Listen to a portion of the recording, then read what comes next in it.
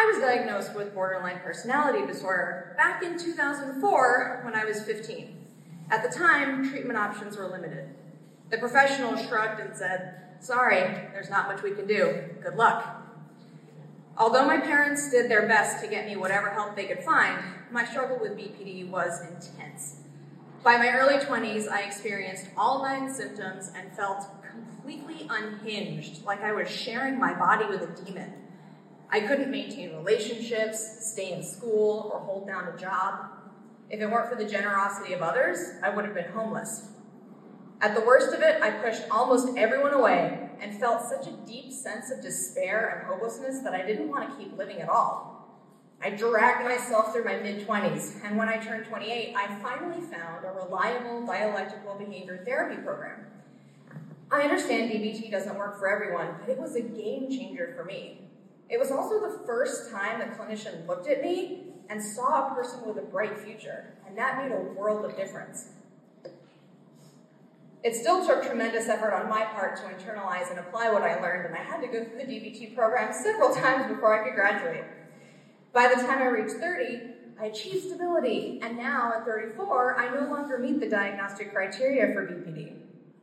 I've become a self-employed seamstress, finished my undergraduate degree in psychology, repaired relationships with family, and even got married. But gosh, it took 15 years just to get to a semblance of recovery.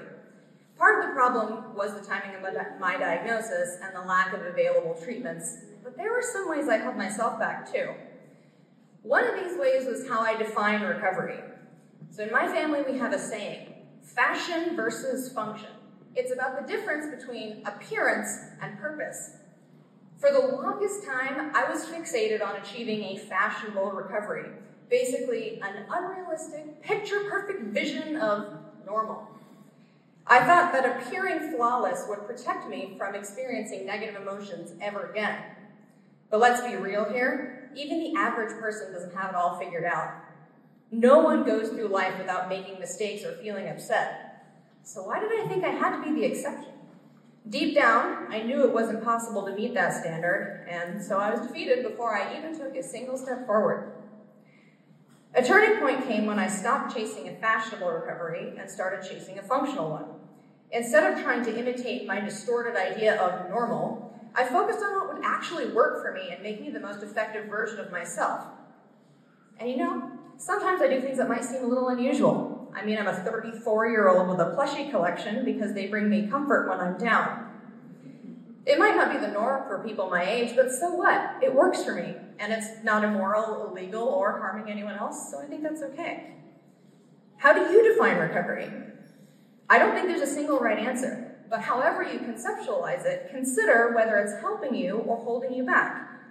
Do you need to adjust something in your definition? Think about it. Another way I held myself back was underestimating the power of community. There was a time I genuinely believed I was the only person in the world who suffered this much.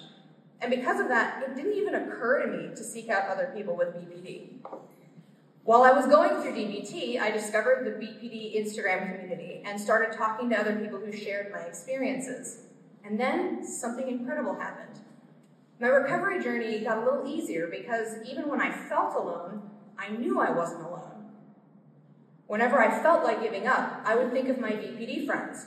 I knew how much pain they experienced, and I wanted to be able to share stories of success to prove that it was possible to get better. And those thoughts helped me keep moving forwards. The more relationships I built with people living with BPD, the more I felt devastated by the fact that so many of us don't survive it. And that inspired me to set one of my long-term life goals: reduce the suicide rate of people with BPD by at least 1%. Okay, great.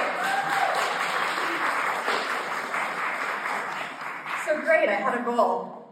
How the heck was I going to achieve that? I've always been a performer, and I thought making videos might be a good way to reach people on a large scale.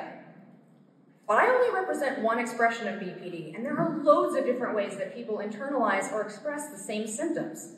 Even though I believe it's possible for anyone with BPD to create a life that feels worthwhile, how could I convince others if it was just me? I thought of all the different kinds of people I'd met, and that's when I had an idea.